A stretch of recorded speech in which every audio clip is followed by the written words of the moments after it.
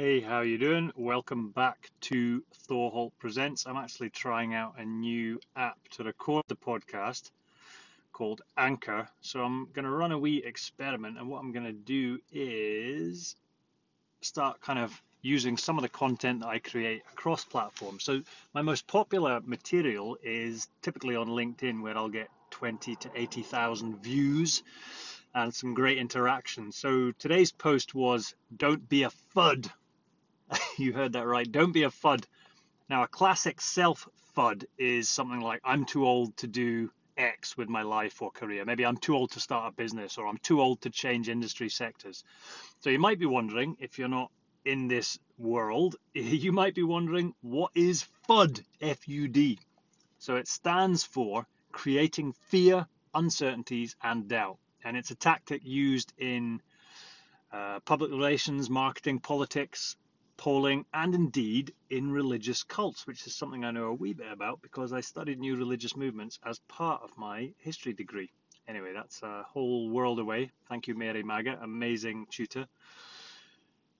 Waco and the Branch Davidians was one of those fascinating topics we covered. Anyway, I'm getting off track. But a current example of a FUD is the attempt to link Bitcoin with excess energy use. Now, if you were to compare Bitcoin energy usage with pretty much any other use in modern society, you would find that it's nothing remarkable. So why is it being brought out? Well, who knows? There's all kinds of theories. I guess one of them could be major institutions wanting to drop the price of Bitcoin before they come in at an institutional level and invest.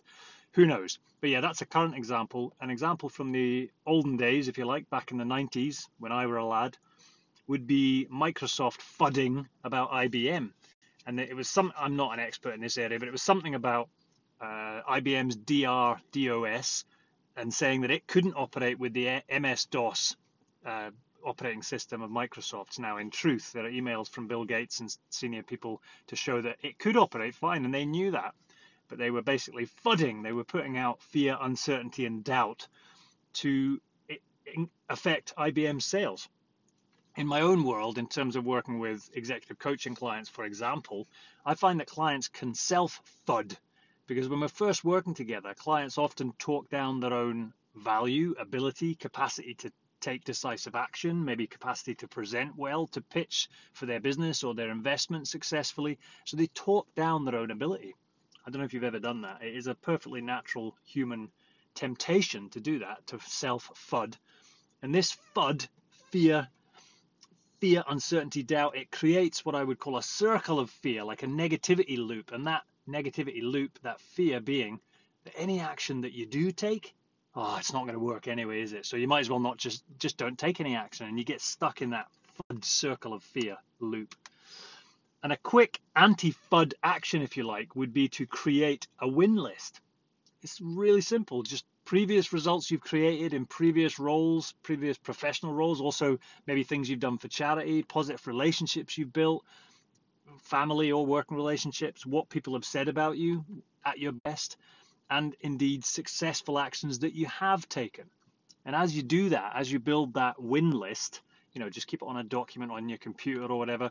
But as you build that win list, you will find that the FUD recedes, basically. The foggy FUD drifts away and the sun comes out. So yeah, that's my content today from LinkedIn. And as I say, I'm gonna look to upload this podcast more regularly here on Anchor. So let's see how this sounds. Speak to you all later. I did have a sign off on my podcast, but I can't actually remember what it is, in all honesty. So I'm sure it'll be back for the next episode. Anyway, thanks for listening. Connect with me on LinkedIn if we're not already connected there. I'm also more active on Instagram these days, taking kind of maverick outdoor shots. Open minds, open spaces, I think is my tagline on there, and shots of me and my the family will kill me if I say our amazing Cocker Spaniels, Winter and Bearer. So yeah, connect with me on Insta as well, or indeed on Clubhouse, where I run a weekly room with Yakemi and a load of other super people. The Business Scotland Clubhouse room at 12 o'clock GMT, 12 o'clock UK time on Clubhouse. So yeah, come and check us out there. Speak to you later.